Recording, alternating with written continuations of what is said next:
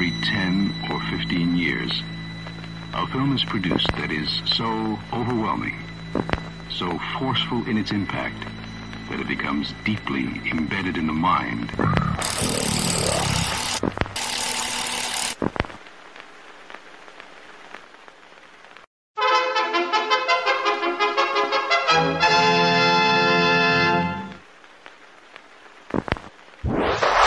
Persons under 18 will not be admitted.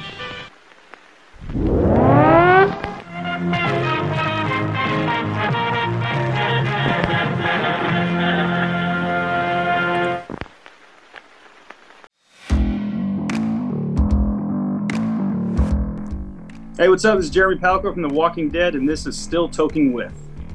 Hi, I'm Larry Kenny, and you're listening to Still Toking with... What's up, everybody? It's comedian Sherwin Array, and you're listening to Still Toking With on the Dorkening Podcast Network.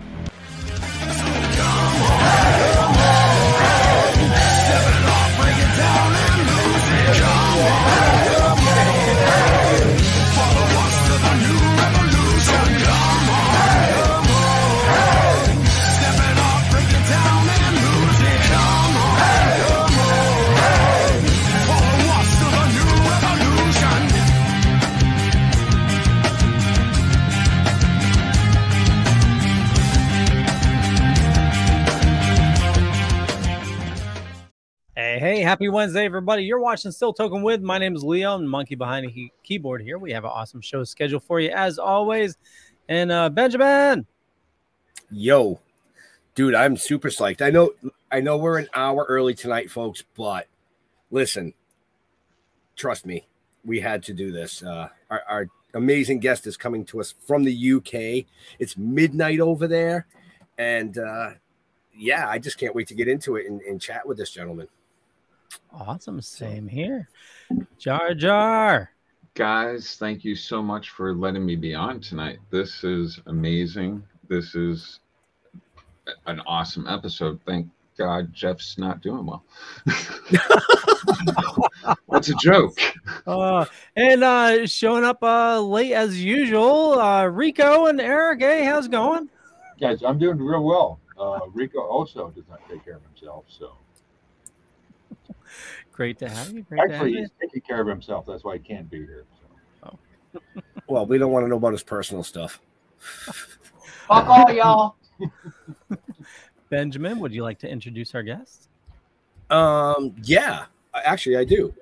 So this gentleman has done everything. And when I say he's done everything, I mean he's done everything.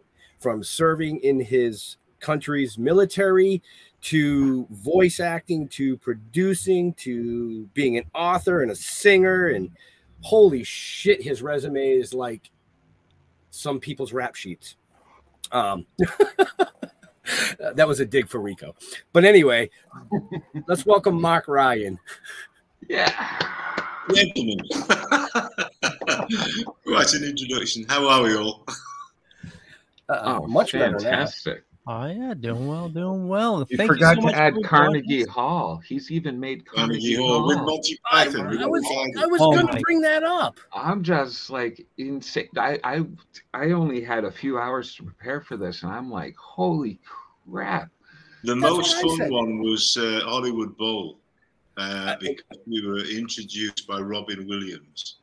Robin had been on the tour with us. He kept turning up wherever we were, Robin Williams, and he was just so funny. And we ended up doing a one-night gig, a one-night stand at Hollywood Bowl. If you imagine what that is like, never mind standing on the stage at Carnegie Hall, standing on the stage at the Hollywood Bowl, being introduced by Robin Williams. So that's insane. But he's my personal hero. Him and Howard Stern are like the two people, comedian and interviewer. Right. But see, those are the things I was going to bring up during the show. I'm actually, so the viewers know, I'm actually in the Netherlands. I actually hail from the UK, going to the UK on Monday. But actually, right now, we're on Central European time, so that's why it's midnight. And yeah, I'm in the Netherlands right now. So. Oh wow! And then we've got a ton of viewers, and there's questions and comments already popping in everywhere. So let's just start with. Go ahead, Leo. You can do your thing. Fire away. I can't see any questions. There's a thing, I tab back and see where I can see questions. But if you want to read them to me by all the way, totally. So Catherine is asking, hi, what were your favorite stunts to do in Robin of Sherwood? Oh, wow. Robin is still, in fact, I'm seeing the boys next week. We are all still, as we were once described by what the first aid is, you are a right little firm. And by a right little firm, in London, if you're a right little firm, it means that you are a tight little unit, a tight little unit. And we did all our own stunts. I think I was doubled one of the horse stunts where the stunt coordinator jump off the horse and take this guy off the horse. And the horse that we were using was a polo pony called Pringle, which I'd rode a lot. And anyway, this guy didn't trust his horse. He actually did the jump off the horse onto this mound and took this other guy. And then Terry wanted him to roll between the horse's legs, and he wouldn't do it. So Terry said, "I'm not doing that. The horse is going to jump up and down on me." So he said, "Can you do that? Would you roll underneath the horse, come up and do the sword fight?" So I said, "Sure." So I went and talked to Pringle the horse. Sure, no problem. As you do. And said, "Pringly Wingly," because he had a big scar down his nose here because he'd been hit by a polo mallet. And one ear like this, and one ear was like that. But anyway, he was my mate, and so I said to him, "I'm gonna just roll between your legs and just stay still. Hopefully everything will be fine. They'll shoot that." So I talked to him and give him a little blow on the nose, little nuzzle, and he let me do it. In fact, I think I did it twice. I actually ran and rolled underneath the horse's legs, came up the side, then took the other guy off the horse. So that's probably one of my favorites. Only because the stuntman used to do it. He was like, "I'm not doing that, buddy, you're mad. Get the actor to do it." So we did most of our own. Everybody did. In fact, Ray Winston, Ray, he got a stunt adjustment for one, where he actually took one of the stuntmen off in a big fight with Jason Connery episode. Took the stunt guy off the roof onto the crash mat himself from about 20 feet, and he actually got a stunt adjustment for it. As an actor, that's quite a compliment for the stunt guys to go, "No, I wouldn't do that." No, the actor. Yeah, we did a lot of that, and it was great fun to do. Robin is still to this day part of my heart, part of my legacy, and part of my life. How did you even get into acting with your resume before acting? Like you were a private investigator. You've done military service, like secret service, like not secret service, but special forces. Yeah, special forces and stuff. Like you're. Yeah, I came later. I was actually in Yorkshire. My dad was a club. He was a social singer in the working men's clubs, and so I grew up doing shows at school before I was asked to leave. And I was throwing knives in the metalwork room and making masterpieces. I obviously had a propensity for illegal activities. This is absolutely true. And I had keys to the rooms because I made him in the metalwork. And if it hadn't have been for the music industry, I probably would have been somewhere along the line of that business to this day. But anyway, the music industry came along because I was very musical. I could sing and all that kind of stuff. And I ended up working in what they call the working men's clubs, which was doing, turns in working men's clubs in Northern England, which in those days, particularly in Scotland and Wales and the Northeast, if you've ever seen a film called Get Carter, that is Northern England. That really is what it was like in those days in the 70s. And so that was quite an experience. So I was always in the music industry, and the music industry took me to interesting and strange places. I was either singing and carrying my equipment, my music, and touring, doing that kind of thing, doing songs from the shows. But even then, I was a bit wacky. I was doing things that other people weren't doing. MacArthur Park, the working men's club, is a little bit different. But I was doing that kind of stuff and got a reputation for doing these odd things from musicals, excerpts from The King and I or excerpts from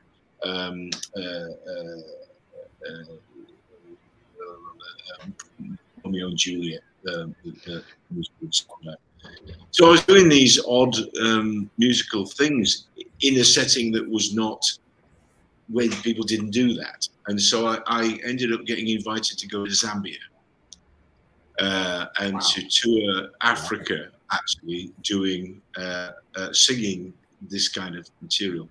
And so I ended up in Zambia, in Kitwe, in Lusaka, in the middle of a CIA KGB war. And you meet all kinds of people in the 70s in Central Africa. And thereby hangs the rest of the tale. That is crazy. Yeah, I can't imagine what the CIA was doing in Africa, but yeah, that's cool. Well, there was a massive conflict going on in the 70s, and probably it's renewed itself now.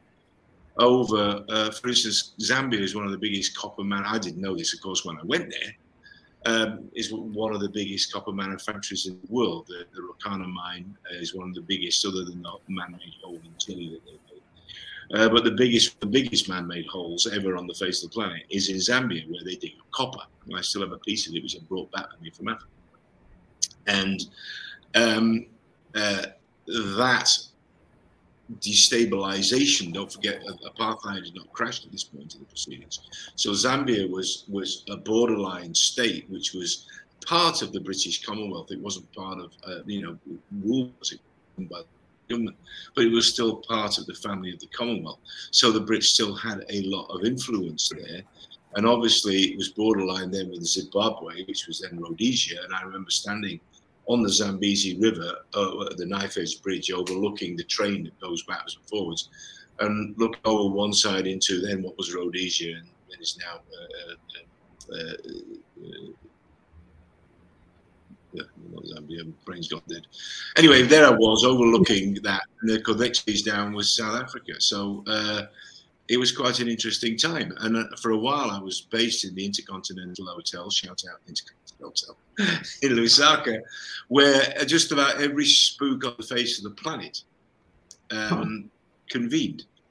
And while I was there, President Podgorny, who was the head of the Presidium of the USSR, was on a national visit to Zambia. So the place was crawling with KGB, MI6, CIA, everybody.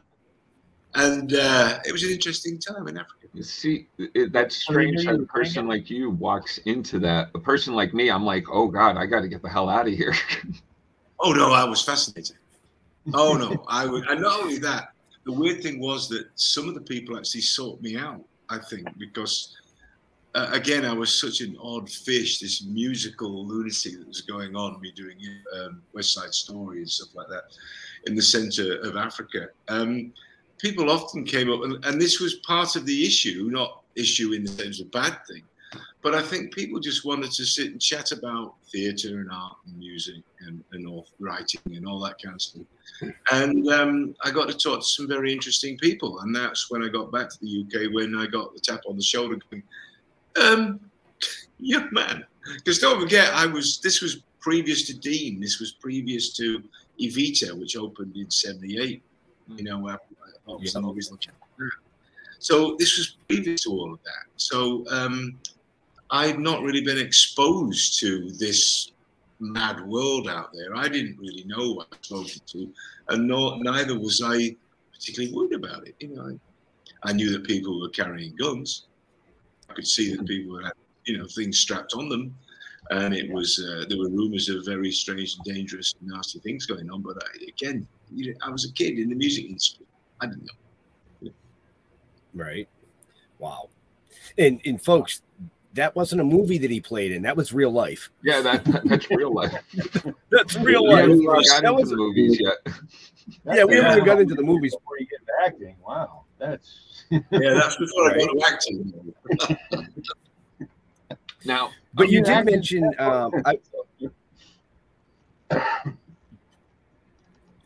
Okay, we good? Go for it. Right. Go for it. You did mention Vida, which was. I'm gonna drive up there and kick you right in your nuts. You mentioned Vida. So how is that? I mean, working with Andrew Lloyd Webber. I mean, when I got back, I think what was it before I went to Africa? Before I went to Africa, I did what we call Panto here in Manchester, which is a Christmas show, which is one of those audience participation things where the cast interact with. If you look at my Facebook, not Facebook, Instagram, there's a picture of me and Captain Hook, and the whole thing about Panto is that we could go into the whole drag issue if you like, but there's a long tradition of male parts in British theatre, male guys playing female parts and female males. There's a whole history going back to Shakespeare of why that was done, whether it was just for convenience or whatever, but there's a whole history of that. And one of the biggest things of that is pantomime, where literally you'll have the ugly sisters played by two guys and all that, comedians and all that kind of stuff. And the prince is always played by a beautiful woman and all that kind of stuff. So that is something which has been British theatre tradition for 300 years, and it's not going to change no matter what they try in Florida. I can tell you that changes part of British culture. Monty is all the guys dressed up and paying that. And you brought up, I've dressed up as a woman for Eric Idle and stood on the stage of Carnegie Hall, dressed as one of the most ugliest women you've ever seen in your life, singing "Sit on My Face and Tell Me That You Love Me." So, that's how far that goes. So,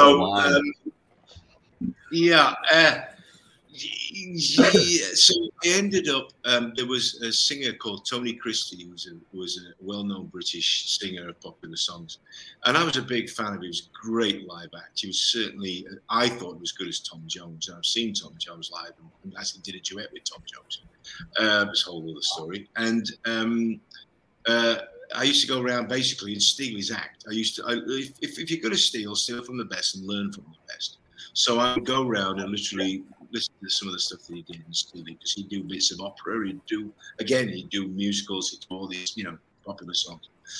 And I used to go around the theatre when we were doing pantomime, and I would be singing Tony Christie. In fact, I took the cast to see him do a live performance. And one of the girls that was in the show said to me, there's only one person that can play Magaldi when it opens in the West End, and it's you, because you're such a big Tony Christie fan, because Tony, the original White album that was Don't Cry For Me Argentina, was such a massive hit. And I didn't even really take it in. I didn't know what Evita was. I knew that there'd been a number one in the UK for months, literally. Don't Cry For Me Argentina was a huge, massive hit. And so when my then manager in London said, I want you to go and audition for Harold Prince, I didn't know who Harold Prince really was. I knew he was American, he was a big, powerful director, all that kind of stuff. We went along and I sang a version of Old Man River. Old Man River, old man River, he just know nothing. He don't say nothing, he keep on rolling. Oh, yeah. He keeps on rolling along. And Hal Prince stood up in the middle of this audition and went, "You are my Magaldi. You're Magaldi." Right? And so that's how I got the part. So I had 4 years in the original London cast to be playing Magaldi first, and then transitioned to play Che Guevara. So I had Magaldi and then Che, which is probably one of the greatest parts for somebody like me of that age to play in the West End show, West End show. I went and stole Mandy Patinkin's act. They actually flew me to New York to sit down and take notes from Mandy Patinkin's performance of Che. And that's what I took back to the UK. I was told to do that by Harold Prince, and so I did. And that kind of pinch yourself to make sure you're awake. Again? Do you ever pinch yourself to make sure you're awake through all this? This is amazing. Your life is just wow. I have a weird philosophy. I've been asked about it before, and if you don't, it's just really about quantum mechanics, physics. Observing the particle changes the particle. So if you're not living your dream, you're living somebody else's nightmare. So create your own waveform, create your own possibilities and probabilities. And this is a true story. We were sat around one night, Jason Connery, Ray Winston, just to name drop a few, Clive Mantle, and we were talking about why we done what you just said. How did that? What's the mechanics of how that works? And Ray said something. I totally credit him every time I say it because it's true. He said, I said, God, we've been lucky. And he went, Monkey, you create your own luck. You got to create your own luck. And I went, yeah, but when you think of all the barriers that are in the way of doing things that you want to do, you know, getting over them, round and through, whatever. He said, yeah, he said, but Marky, we didn't even know the barriers were there. For us, they didn't exist. So we went straight through them. And it took me about a week after he said that, sitting in the car, driving around and doing what I was doing. And I would go back to him and go, how much of that is true in my own life? Was I not aware? And there's a certain element of the element of the fool in tarot, the idea of stepping off the cliff with trust and just walking into the situation. And somehow the universe, if it is conscious, and I believe that there's an element of consciousness in the universe, reacts to you creating that waveform. It's physics. You create a new possibility. And the universe doesn't know quite how to deal with it. So it goes, oh, let's see how far this idiot can go. Let's see how far it can go. And that's been my philosophy because I've been able to express it in the last few years. But I didn't know it when I was younger. I just did it. And I've been often, somebody said to me about the whole thing from Apocalypse Now, Kilgore, about that weird light. I said, you've got that weird light, dude. You're going to be fine, whatever you do, you know. And when I think back, I go, shit, that was stupid and dangerous. And I should not have done that and walked away. And I didn't know why. And I've often said to myself, I should have been, you know, something should have happened. I should have been, you know, in hospital before now. I've walked away several times. And I think there's a whole thing of almost creating that essence of just in Lawrence of Arabia, the whole thing about Lawrence creating his own writing. He has the writing. He still has the writing. And in that, the culture, the idea that you are writing your own destiny and that God allows you to do that because you can write your own destiny, go with it. And there's a great quote, which I'll get wrong, but I'll probably I'll misquote it, but it's about the dangerous men are the men that dream when they're awake because they actually make their dreams a reality. And I don't know, there's something about that. There's something about just stepping into the void and letting the void, trusting the void and letting it bring stuff to you. So anyway, that's been my philosophy for the last few years. I did that once, step into the void, but I was drinking at the time and didn't turn out well. Yeah, I've done the same thing. Yeah, yes, I've certainly had adventures skiing, what some of the famous stories about skiing while drunk, and again, why I've not broken everything. Seems like such a. Well, why would you do it sober? That's what I want to know. Why would you do it? Exactly. Why would you build yourself down a mountain? A bunch of pals and I went skiing, but again, bringing Brits, of course, and bringing friends. You get utterly blotto. And we went what's called poubelling, which is you wrap yourself in a black plastic bin liner and throw yourself down the Black Run. Oh my mountain. God! Wow, that sounds like skiing. It's like skiing on your ass, and about 50 miles an hour. And hopefully you don't meet a tree. And I actually met a construction site, and where they were actually had rebar bits of metal sticking up. Everybody had some kind of injury, but I ended up with a piece of rebar sort of sticking through my thigh. So but it was cold, so I didn't feel it. It was okay. We had several questions come in. I'm going to try to get to them as best as I can. So if I don't get a chance to get to your question, I'm totally sorry, but I'll make sure we try at least. So Catherine is asking, what sort of fun did you have on the different sets with pranks? Wow. We actually, particularly on Robin, we did a lot of pranks. Now, it's calmed down a lot these days because the money involved is so huge. People are so worried about being fired for doing things. They don't do it anymore.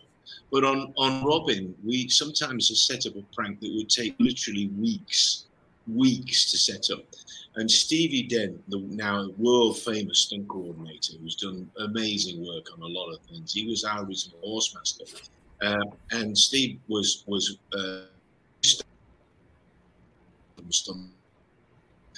but he was just beginning that whole thing then in 1982, 83.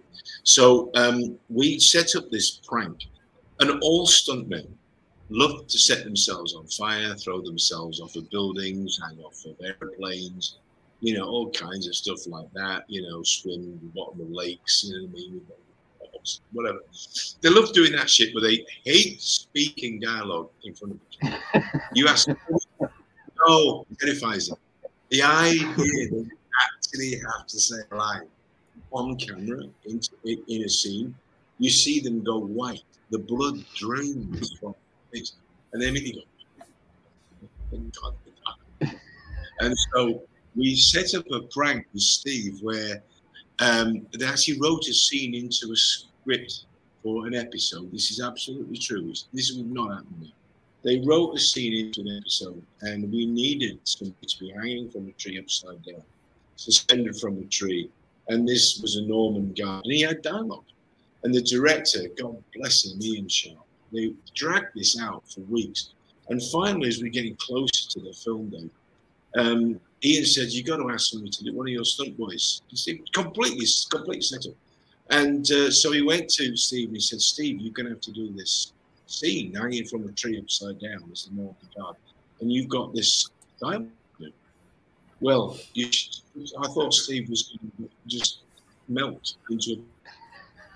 He was like, look, what? He said, "No, you've got to say these words." And they gave him the lines and said, "You've got to say this." It was something like, Egbert, are you there? Cuckoo, cuckoo. Because he was pretending to be a bird in a tree, right?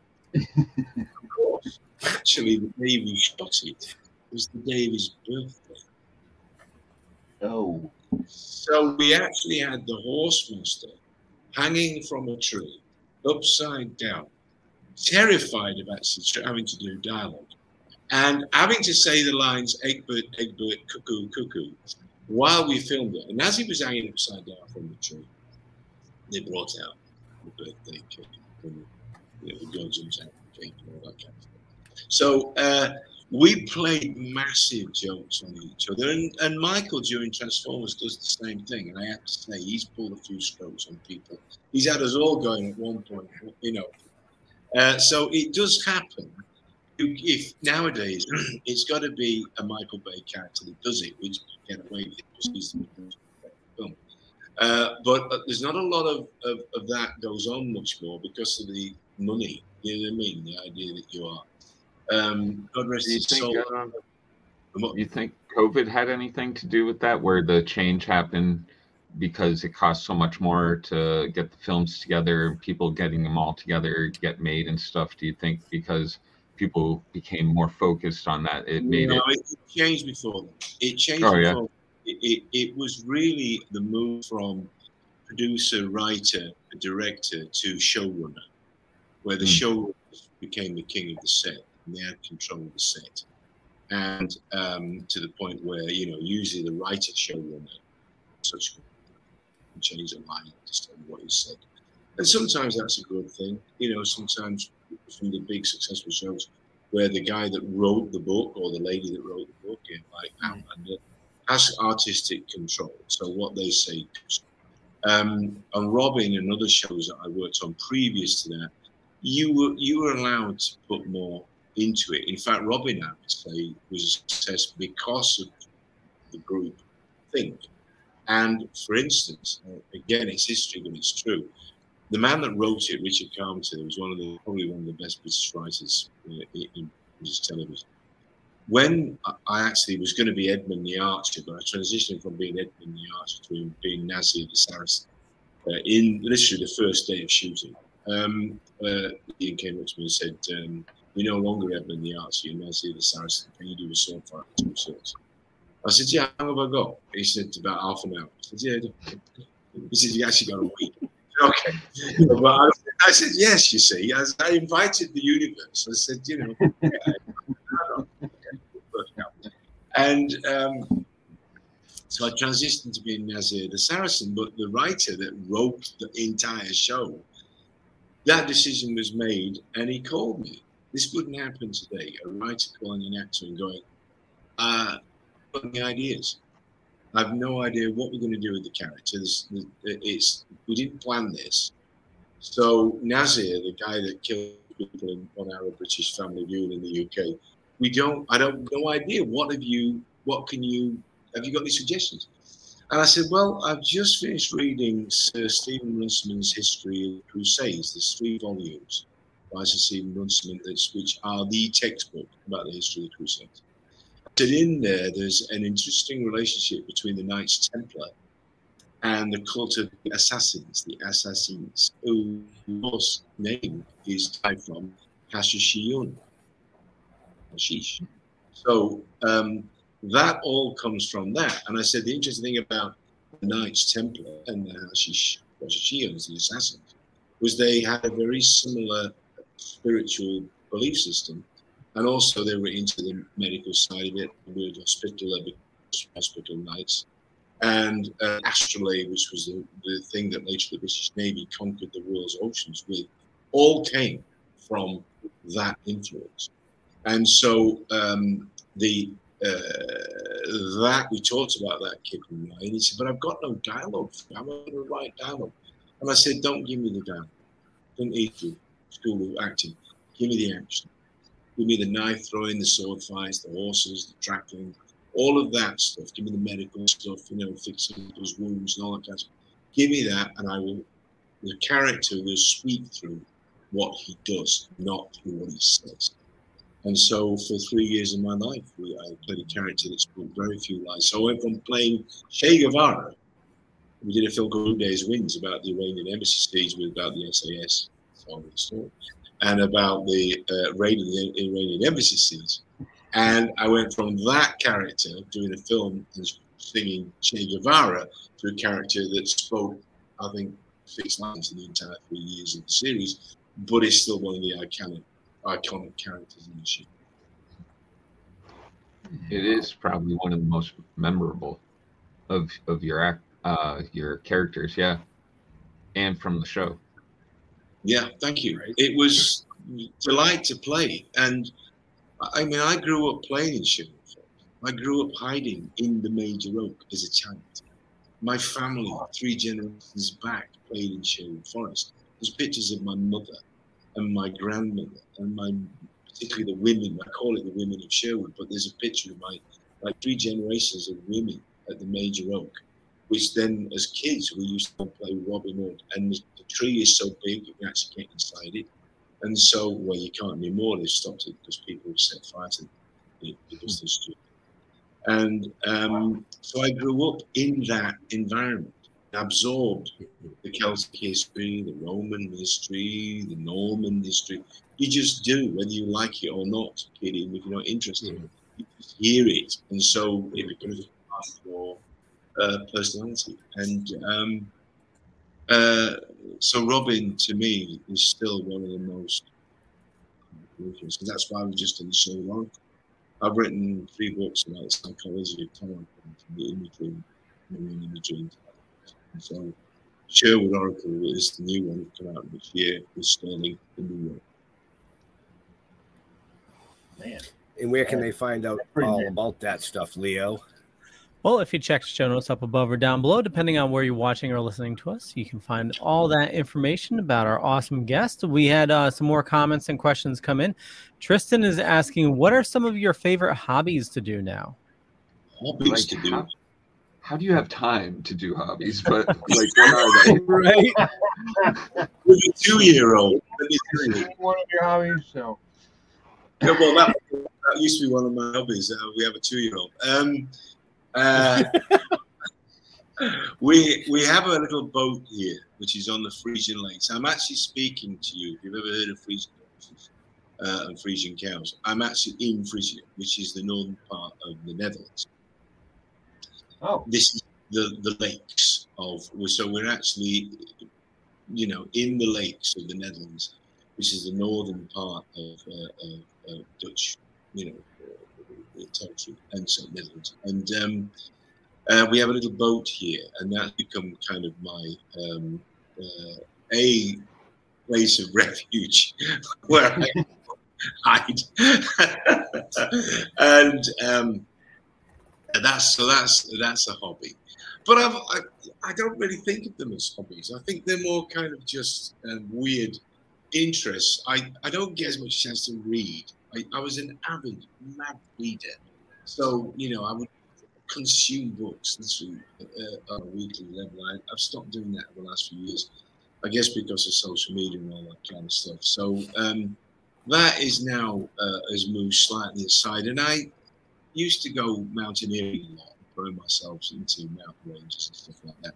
And we still camp. We're still talking about a camping expedition to Normandy. I'm a bit of a second world history buff, so I like going visiting the backgrounds of and particularly the beaches and places like that, of Normandy and all over really. So I'm a bit of a history buff, so that's one of the things that I pursue. When I've got time. Exactly. But about what? It just got quiet. Everybody was just I was going to let other people ask questions, but I got a million. Yeah, more Leo, you haven't asked anything. I know Leo's got a bunch of questions. I see him. Well, I want to make sure we get to the questions in the chat. So Rico's asking, what was the most challenging part of playing Bumblebee whenever we get to that part? Well, pretty much any why of the don't you get us to that part then? Yeah, I'm working on it right now. Leo is a Transformer nerd, so he's really excited about this. Well, go on. Is that the end of the question? You want to ask me how that all came about? I'm happy to talk about it. Yeah. Well, I know you played many more voices other than Bumblebee. You did both the games and the movies as well. But yeah, how did you fall into the Transformers lore? Starting with the first movie there, it seems like you've been in everything. I did all five. I was on the set of all 5 of those films as the on-set robot, working with the actors, Francis McDormand, you name it, Anthony Hopkins, everybody. And so when they're actually, one of the lessons they learned from the Star Wars productions, the first ones that were done, was if you stick a green screen in front of people with nobody there and just say the lines, it doesn't work. You have to have a live response for an actor to work against to bring out a performance. Otherwise, they're just saying the lines, it's dead. And so Michael learned that lesson, I think, from Steven Spielberg. Said, get a body that can actually do these lines with the actors on set, and go to CGI, because we can build robots. We actually did build one robot. The actual Bumblebee robot was built by a mate of mine. And he's 17 feet tall and he weighs 2 tons, which means that he took a long time moving around the set. But there is actually a Bumblebee robot, which is at Paramount Studios in Los Angeles. And so how it happened was I did a film called King Arthur with Antoine Fuqua directing, and I was the swordmaster and fight director. And the lessons, when anybody asks me about, have you got any advice for us, is do every job. Do every job on the set. Learn everything that you can, because it's all going to come in useful. So when I did First Night with Sean Connery and Richard Gere and all that kind of stuff, I worked with Bob Anderson, the swordmaster who did Princess Bride and Highlander and all those things, Zorro. And I learned so much from him, being behind the camera, as opposed to being in front of it, about how you manage that size of a production. And so when we got to King Arthur, we had Keira Knightley, Mads Mikkelsen. We had an amazing cast, and I was working closely with all of them, but I wasn't in front of the camera. And you kind of put that head on, you become sword master. But you're dealing with a multitude of skills: cameras, sound, lighting, special effects. All of that kind of stuff you have to carry with you onto the set, and your ability to use that. And particularly working with a director like Antoine Fuqua, who used to come to me some mornings and go, "What would you like to shoot? What have we got ready? What?" I said, "Everything, whatever you want to shoot. If you've got a problem with the light, and the weather, whatever." And so that ability to be able to multitask on a $130 million film is kind of useful. So when I got to, and it was produced by Jerry Bruckheimer. So I think by the time I got to LA, back to LA, and I got asked about this job, about my agent called me and said, we want to tape for something and do some stuff, but I can't tell you what the project is. And I said, well, how am I supposed to know? He said, we're going to send you some lines, just do the lines, and you're going to go in for a meeting, just go with it, right? So that thing about walking into the void. And I said, sure. So I recorded these lines, 5 different robots at the same time, or 5 different voices. I didn't really understand what they were at the time because they changed the names, changed the whole scene, and God knows what. So I went in, did it, got a call, and my agent called me and said, okay, Michael Bay wants you on the scene. And I said, who's, what? Wait. So it's Michael Bay. The news is it's Transformers. The interesting news is it's Michael Bay. And I have to say, from the very first moment working with Michael, I did not have a problem. I have not had a problem with him. He's very fast. I'll tell you this quick story. I'm sure that Sir Anthony Hopkins, so Tony, won't mind me telling the story because it's good. There's one morning on the set of this film, and if anybody's word is good, it's got to be Anthony Hopkins, right? He came to me and he said, Mark, how many of these have you done? I said, this is my 5th one. He said, well, I've worked with a few directors. I said, I forget.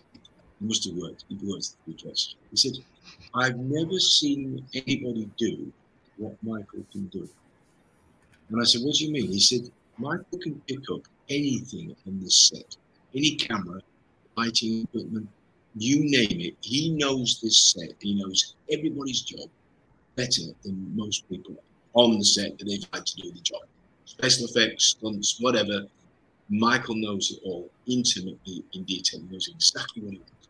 So I've never seen anybody pick up a camera, go to a camera, use this, adjust that, do it on the set the way that Michael Bay. He said he really is a genius.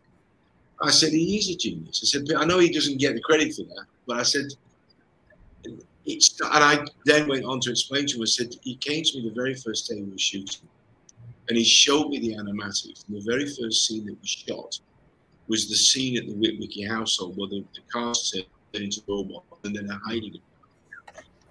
But in those days, we didn't have full-blown CGI stuff. They were literally they were line drawings where the robots were supposed to be. And I've got one of those odd brains. And he said, come and look at this. So he showed me the animatic rendering of what the scene was supposed to be, with the robots hiding under the house. And I laughed. And he looked at me and said, can you see that?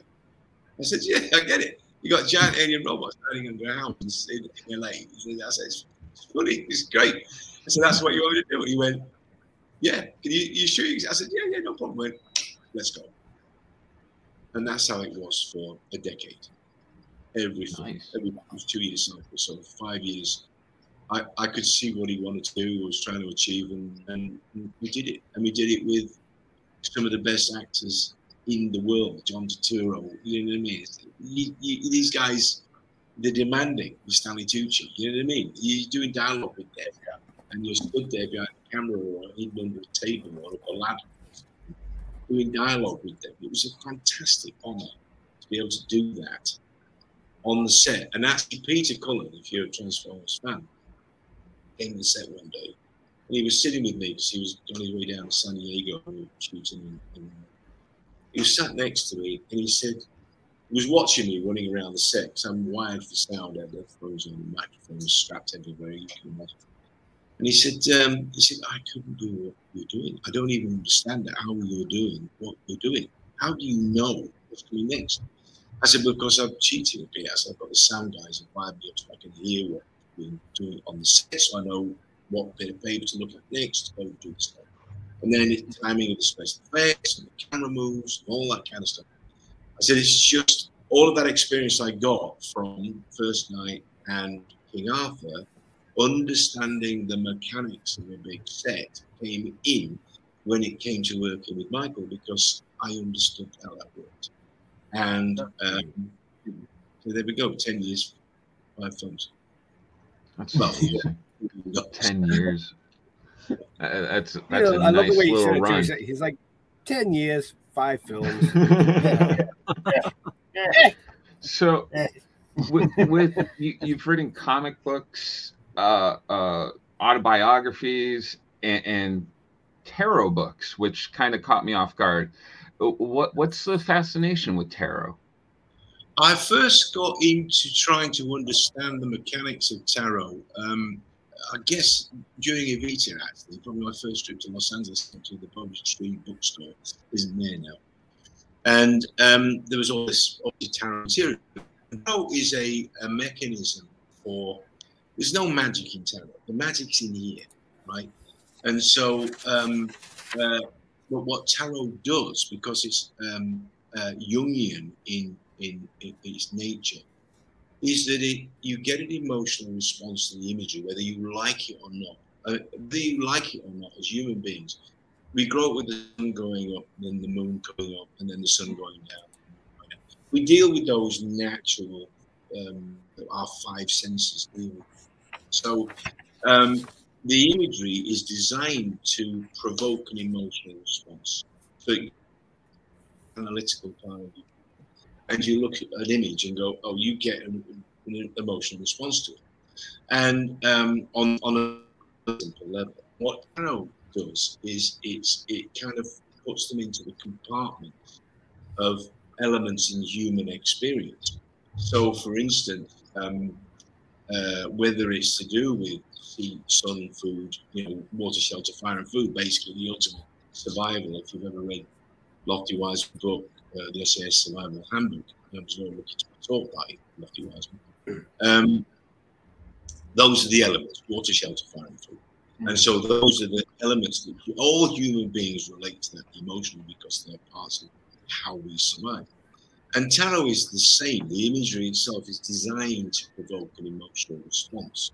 Now, I personally don't believe in telling the future with tarot. That's what tarot does.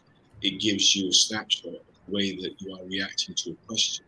When I read for people, I don't even want to know what the question is. I'm not interested in the questions in a way. I just read for them the way that the cards lay out, because there's another element, which is to do with synchronicity, which sometimes when you ask a question, it's terrible, I plug my computer and my batteries at if you ask a question of the universe, it will give you a response, whether you like it or not. And it's the idea of creating a void. By asking a question, you create a void. And the universe doesn't like voids, so it will bring you an answer whether you like it or not. You're going to get a response. And so tarot is kind of like one of those psychological triggering devices. And I found that fascinating. The only thing I couldn't early on in my early dealings into this was I couldn't get Kabbalah, which a lot of the Renaissance Kabbalah in the decks were based on Kabbalah. So I don't speak Kabbalah. I do speak Wheel of the Year, which was the ancient northern tradition of how they view, like they built Stonehenge for some reason, of studying how the seasons change and animals change and how the environment changes. So we probably, myself and Jessica Potter, wrote the first book, tarot system, based on the Wheel of the Year, called the Wheel of the Tarot. And again, the rest is history. Kind of changed tarot history. It was the first deck that actually went, let's strip out Kabbalah, because it confuses people, and let's go back to the origins of a lot of, for instance, the festivals like Easter. It's got nothing to do with Christianity. Zero. Christmas, zero. It's about the coming of the new year and solstices, the shortest day, the longest days, how the animals react to the environment. So a lot of those things we celebrate, like Easter and even Christmas, lots of other things, were originally pagan festivals, got nothing to do with any kind of organized religion whatsoever. It's all to do with how people related to the environment and the messages that they took from the environment, whether it was the animals that were coming out of hibernation, or the way they had to prepare for the winter months. So that's what fascinated me. So the tarot is nothing like Pokemon, is what you're saying. It's not like Pokemon. Because I've been trying to collect all. Because every time I collect them all, they come out with another deck. Horrible. That is now. I understand where you're going with that, and I see your point. Because how can you keep writing something which is supposed to be, eternally true? Well, the interesting thing is, particularly about tarot, it's a very personal. So the first deck I bought was called the Rider-Waite deck, which is kind of one of the universal bestsellers, and funny enough, Wildwood Tarot, which I wrote with John Matthews, is probably one of the third or the fourth best-selling tarot decks in history. The one that I bought after that, which I was recommended, I could not understand it at all. It was Jewish. I mean, I looked at it and went, utter chaos. I don't understand what I even bought this for. So it's very personal how you react to the imagery and the concept. But that is why Wildwood is so successful, I think, is because it's accessible. The artwork is not too esoteric and too complex. You actually can look at it and go, oh, I get what that's talking about. I understand what that card means for a lot of people. Okay. Pokemon, I'm not so sure I've ever got Pokemon. Okay. But I ever would. So, Well, I'm not a big collector anymore because I just can't afford any more cards. So I'm not what to do with cards. But can you tell the future with Pokemon cards? Probably. Well, if you keep drawing Pikachu, yeah. It's shocking. It is shocking, yeah. Oh my God. It was also a way for, particularly in the Renaissance, to encode within the imagery things were not acceptable to the church. That was the other thing, that within the cards, this whole concept of what we just talked about, pagan religions, pre-Christian religions, being able to preserve what they saw as being spiritual to them. For instance, in Yorkshire, there's a whole series of massive abbeys, Revo Abbey, and various other places that you can go and visit. And one of the places that I used to spend a lot of time, I think it was at Revo. They have on the outside of the shoulder to the actual, it was a Cistercian monastery, obviously it was wiped out by Henry VIII during the Reformation.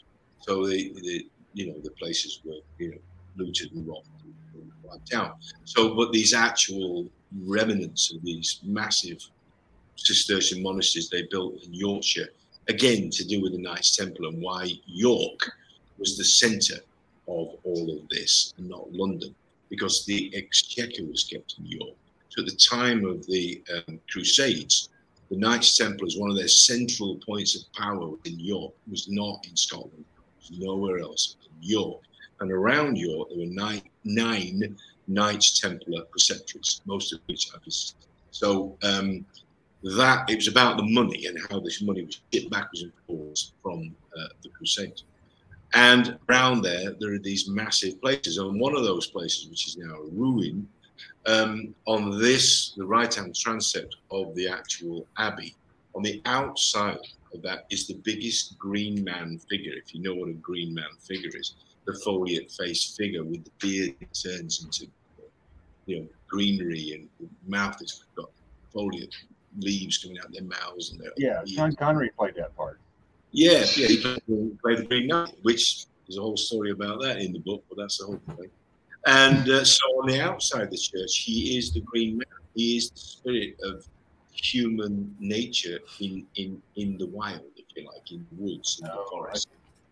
As you go inside the church, the beard goes into the church, comes into the church. On the inside of the church, he turns into an angel. So the green man, the demons of the old religions become the gods of the next. So he's outside the church as a green man.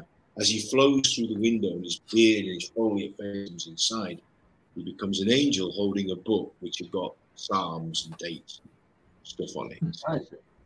Oh, I didn't know that. Yep. So, Leo, any more so questions? we've got from the about 5 minutes left. Oh, wow, is that all? Yeah, we got about 5 minutes left. I'm all jacked up. I didn't even ask him about Digimon yet. What the hell? We went from Pokemon to Digimon. Have they not bred? Have they not got an offspring now? Digi Pokemon. I use references I know. I'm sorry. Let's ask some of the questions that the people are written into, because I'm sure they've got something like, why are you not in prison? Things like that. That is a good question. No. But I've always wondered, has there been any roles that you've turned down? A lot of people ask that you regret, but that you turned down and you turned back and been like, you know what, I'm glad I didn't take that role on. And if I had, I would have missed out on these opportunities here. No, I've left a couple of productions because I didn't feel comfortable. Or I didn't feel I could do my best work in the environment that I was in. Let's put it that way. And involuntarily usually sat down with the director and gone, this is not work. And it's usually a theatrical. After playing Shay for 2 years, you know, one of my dreams was to play that kind of character, create that kind of character on stage. Yeah. And so after doing that for 2 years, you can't do stuff less than that. That sounds weird. And there's been a couple of occasions where I got signed up to do a show or something, and it was just, I didn't get the buzz. You know, I didn't get the vibe. And so I've gone to the director and gone, it's not working. And they would usually go, you're right. Off you go, we'll find somebody else who can do it or want us to do it or whatever. But really, no, I have no regrets of any of that at all. None. I mean, extremely fortunate. I can't tell you how, when fans come up to me at conventions and stuff like that, you know, I go, look, I'm a fan. I grew up with The Man from U.N.C.L.E. I grew up with Land of the Giants. I grew up watching those shows as a kid. You know what I mean? I you know, go up to people at conventions that are there from those shows and go, I watched your show. You know what I mean? I loved it as a kid. So I met Adam West. I met Batman. You know what I mean? That kind of stuff. Yeah. That kind of stuff. And so, no, I'm incredibly fortunate to have been, as Ray would say, not lucky. We created our own look, I guess, and didn't see the barriers. So, no, I have no regrets. Nice. Well, they had to be great meeting Adam West, the original Batman. I mean, they had to be awesome. So, because I remember watching the TV show at the time, and it was like, it was great. I watch it now, and I was like, how was I entertained by that? Because it was just.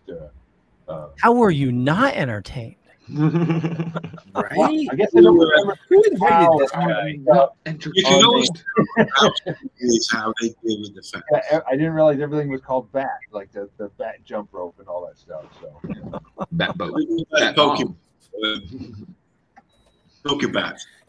No, that's Pokemon, isn't it? Something like, no, I don't know. It's something they don't know. Pokemon? No. Digibat. Oh my. Well, we have one final question that came in. Tristan was asking, what would you give for advice for another aspiring actor? Like I said earlier on, learn it all. Take any job, whether it's first assistant, second assistant, coffee maker, whatever. I did the same. I was an extra in Yorkshire on various shows when I was working the clubs. I learned how a set worked. First director, second director, you know, all of that, producer. I learned all of those relationships from being an extra. And take any job that you're offered, do it well, do it full blown, do it with passion, do it as best as your ability, and learn eclectically from everything on the set, because I'm living proof that what you learn on. I used to have actors on first year, almost on 9 months anyway, sword fighting with Richard, getting up to speed on us. And I had actors coming to me going, "Why are you doing this?" And I try to explain to them, I'm learning more back here, watching how they deal with you than I would ever do as an actor, because you don't, half the time as an actor, you're not even aware what's going on behind the camera. And all that. Advice: do every job that you can on a set, and take every job that you're offered and learn from it, and then apply what you learn to the next job. And hopefully one day you will get that opportunity where Hal Prince says, or somebody in the base says, you're hired. And just keep going. The job is about rejection. Back to working in the creative business. It's a world of pain. It literally is about being able to survive rejection every day. And so it's like dating. A bit like what? A bit like dating. A bit like hating. I keep dating. Dating. Yes. Some people are just you know what I mean. So but I'm sure that you get lots of ladies throwing themselves at you, you know what I mean, wanting to discuss with you the future of the world stuff. You know what I mean? They mostly throw rocks. Yes, dating until the right one, actually finds you. A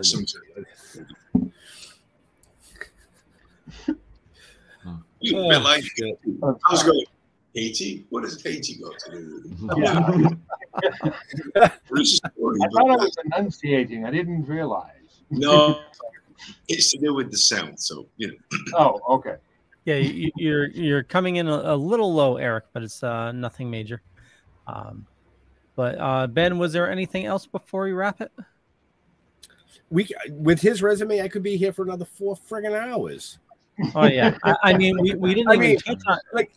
Jaja's over there going, dude, but we didn't even talk about Black Sails. What's going on? That's true. Black Sails. The whole show to you're gonna have to ask him to come back. Is what you're gonna have to do. Ask me to come back, and I'll talk to you about. So, go ahead. I'm gonna let Jaja have one last question. Oh, and then we'll wrap it up. Yeah, because I know you were really excited about Black Sails. So Black Sails is all, but I really want to know about the private investigating stuff. What anything crazy? Were you doing it for divorcees? Were your PI days? What was that all about? I didn't really do that kind of work. On a serious note, no, I was a member of the British Army's Intelligence Corps, and ended up being attached to the UK Special Forces, which included the SBS, which is like your US Navy SEALs, and the SAS, which is like your Delta Force / Green Berets, and got into some interesting and strange. But I specialised in human interviewing because it was the most natural as an actor, because that's one of the reasons why they asked me to come and play. They could become other people. And I'm going to be careful what I say now, because I have been other people in other places. And we don't need to know where that was or how that was, all that kind of stuff. And this leads back to the UAP thing, because signatory to the Official Secrets Act about 4 or 5 times. And I was also signed to what's called a Special Forces contract, which is a media contract. And so there's certain things I can say, certain things I can't say. And having seen what they will do to people who step over that line, I'm very wary of that. I have a nice life. I have a happy life. I write books on tarot and stuff like that, right? So I don't really know. And when I left and went to America in '96, I had a very high security clearance, probably as high as anybody that you're ever probably going to get on this show or any other show, to be honest with you. And it's very expensive and it's very serious. And you're given the big finger warning about what you can and cannot and who they want you to go and work with. So they wanted me to, when I moved to America, they wanted me to go and work with the American unit. So I actually volunteered for the American Army, but because I wasn't then an American citizen, I couldn't actually officially join the American military. I was what called a lone hiding, which means that, you know, you go to units, you work with them, train with them and all that kind of stuff, but you're not officially a member of the American military. But I'd worked with the American military a lot in Europe and other places, so it wasn't that strange. I knew what an M16 was, you know what I mean? So there was certain things about that. And then when 9/11 came, I was actually doing a musical called 1776 in LA with Roger Reese. We were actually doing 1776, and I was playing John Dickens. And it happened, 9/11 happened the second week of the show's opening in Los Angeles, and I actually called the English British Embassy in Washington, because there wasn't a military attaché in LA, and volunteered. And there's a way of identifying yourself so they know who you are really and what your background is. And if they want you, they'll find you. And so I called and I let them know how to contact me and stuff like that. And I ended up being contacted by some folks and said, we could probably use you to do some stuff. I said, sure, training, whatever. Because by that point, I'm an old man. You know what I mean? I'm not 32. Yes, as you know, all these injuries finally catch up with you. Which one? You can no longer, jump out.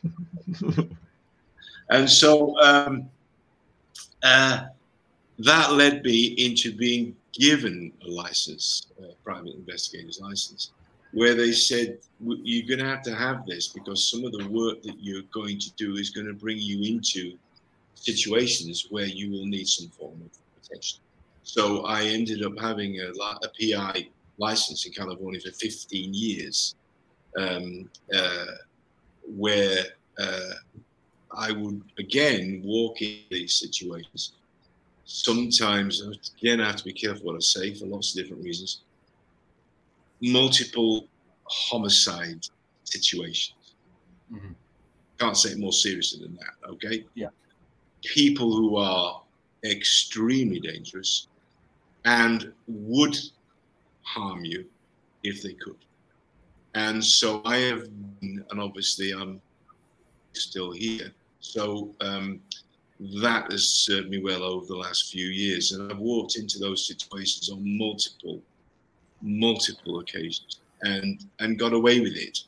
And usually helped solve some issue or a crime. Out of all of that, I'll tell you one experience because it's I won't go into the whole details of it, but it was a multiple homicide situation of foreign nationals in California. Let's put it that way. That narrows it down. And I was asked to come and give my opinion on this because a federal agency, let's put it this way, there was no solving this riddle, what had actually happened. So Numbnut here, the right brain, was asked to come and look at it. And I'll never forget this. I actually was looking at a map, California, Nevada, whatever. And they said, where do you think, what happened and where do you think these people are? And without even thinking about it, I went on the map, my finger on the map said, they're there. And looked at me and I went, don't know why. Anyway, about 6 weeks later, after me driving to Las Vegas and various other places around Nevada and all over America, southwestern America anyway, we worked out what had happened. And I happened to find the one piece of evidence. I asked for it and I was handed it because they didn't know the significance of it. And so I was handed this one piece of evidence that was the key to the whole thing. So we ended up going to this federal agency's offices on Wilshire Boulevard and explaining with other people from a foreign country what had actually happened and why the federal agency had got it wrong. This is what was happened, and these were the people involved. And as I was coming out of the office, if you can imagine trying to brief a federal agency on, and then telling them, and by the way, you're wrong, this is what happened. We did, and they took that. As I was coming out, the mother of one of the victims shot across where we were as I was leaving the office and grabbed me by the arm and said, "You know where my son is. I can look at you, and I know that you know where my son is." And I looked at her, and she literally was gripping over my arm. And I didn't know what to say because we'd just come out of this meeting. And she said, why don't you I said, I can't tell you because we don't know yet. The case is not resolved. I'm going to ask you a question. Sure. Go ahead. Answer I will. She said, I want you to return my son's body back to this country. Can you promise me to do that? And I said, I will do my utter best. On my oath, you have my word that we will try and resolve this. And she went, thank you. And about 2 months after that, the case was resolved and the bodies were found and they were returned to their home. So, wow. You know, so that was the kind of job I did. It wasn't chasing around errand husbands. No. Very different from what I had in my head. There is the odd humorous, trust me, story, but that's a whole episode, an hour about people that I've worked with in that whole world of particularly working with the Native American Indians. I spent almost 3 years of my life working with the Native American Indians on the reservations because, you know, and it's fascinating. I love the Native Americans. They're fantastic. They're all completely. Again, they've got the same philosophy. So, you know, I spent 3 years of my life, the 15 involved with that universe. So, hey. Yeah, I was. Like I said, we could sit here for another 2 hours. Well, that's true. Yeah. Go ahead, Eric, I'll let you, and then Leo's going to wrap it up. Yep. Okay. Go ahead, I was just really amazed by that the story about you in Washington and everything. There, I'm just. I was glad you weren't working for the Clintons, so that was good.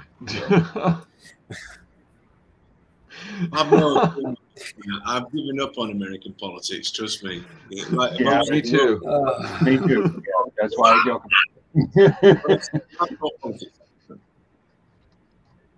A spy movie is more believable than the politics right now. So, yeah. Right. So I know Leo's got another show. Shining city on the hill. The rest of the world is looking at you, going, you are the shining city on the hill. However you think that is. Trust me, I am an adopted American. I'm an American citizen. Trust me, and I've lived and worked all over America. The rest of the world looks at you and goes, America is still the foundation of democracy around the world. That must be preserved and protected at all costs. I would agree. Yes. Agreed. Well said. So. Well said. Yeah. So I know it's after 1 a.m. where you are. Is it? Wow. Yeah. Well, you know what this means, Ben? You know, you'll just have to have him back because That's true. I hope so. button we haven't scratched on. So we'll wrap things up. I want to thank everybody for watching this fine evening. For me, just Google Leo Pond. You find a bunch of stuff. Could be true, could be not. I'm not going to say which is which, but I run the Dorkening Podcast Network. We got a ton of shows on the network. A lot of awesome people doing a lot of awesome stuff. Look for us at 9 p.m. Eastern Standard Time. We're going to be doing another show tonight. And so, Mark, where do you like people interacting with you on social media? Well, I'm on Instagram a bit now and again. I don't really get much time to do this anymore. I'm on Instagram a bit. I'm on Facebook. I still use Facebook a lot for friends and family and people, particularly in the Robin and Sherwood community, Transformers community, actually, still. And I am on Twitter. Twitter has changed, as you know. But if you want to look for me, I'm on Twitter, Mark Ryan 243, and I get a lot of stuff and a lot of bots and a lot of thanks. Feel free. It's water off a duck's back, man. So I don't really care what you think of me. You know what I mean? If you want to say nice things, be nice. If you don't. Because I don't have the time. But so yeah, really, Twitter, Instagram, and Facebook are still my major three. Awesome. But please look for Sherwood Oracle, because that will be coming out next year through Sterling, and we're going to be doing obviously major promotions for that. And if it's as successful as Wildwood Tarot, then everybody will be happy. We are working, just so you chaps know, on a show and a podcast regarding the patents that are linked to some of the things we talk about, UAPs and UAPs, because that information is not out yet there in the public yet, and we think there's a show there which will probably explain some of the stuff that people are mistakenly thinking are UFOs, but are not UFOs. Actually, stuff that the American U.S. Navy and other things, other elements, have developed as craft. So that's in the works. Very cool. I like that. Yeah, looking forward to that. So, Eric, what about you? Where do you like people interacting with you? Well, I'm on. Well, I was on Facebook, but now I'm apparently banned. So now I'm just on Instagram and Twitter. You can find me on Twitter. I think it's Eric McElroy #6, and then it's just regular Eric McElroy on Twitter, I believe. So, Eric, how did you get banned from Facebook? How do you get? That is a good question, because they sent me a thing that says we're going to put you in jail for 30 days, and if you disagree, hit this button. And I hit the button, and then bam, never got it back. Okay. I don't know why. Just friggin' Pokemon. That's why they booted me off. So yeah. It's a Pokemon thing. Are you in Pokemon jail or something? Yeah. Well, I think I was toying with the Digimon, and they felt betrayed. So I know we don't have time for it, but Eric, next time you're on, remind me to tell you I have a story about Pokemon, Yakuza, and FBI. So I'll next time. Yeah, makes total sense to me. Yeah, I'm gonna bring my tarot cards. So, Jar Jar. Hey, splash pages on Tuesday night here on the Dorkening, and Leo, since Mr. Ryan there is starting a podcast, he might need a network to get his podcast out to all the streaming services. Hint, hint, nudge. We can talk. Oh yeah. Hint, hint, wink, wink. Nod, huh? Budge, nudge. And then maybe I get to meet Mr. Ryan one day, and then we get to talk about black sails. And there you go. Yeah. It comes back to me at some point. Don't worry about it. Benjamin, take us out. So stilltoking.com is where you can go to find out everything about what we do, where we are, what we're doing, comic book, the novel, the product line that we're going to be launching real soon. Oh, yeah. There's all kinds of stuff coming. But to all our veterans and first responders, we want to thank you for doing what you do so people like us can do what we do. Stay safe. We'll see you next week. We're out of here. Awesome. We'll catch you later. Mark, stay on for 1 minute till the end. Okay. hold on. Crap it. I hit the wrong button. What the hell? It's usually at the beginning of the show, not the end. Yeah, here we go.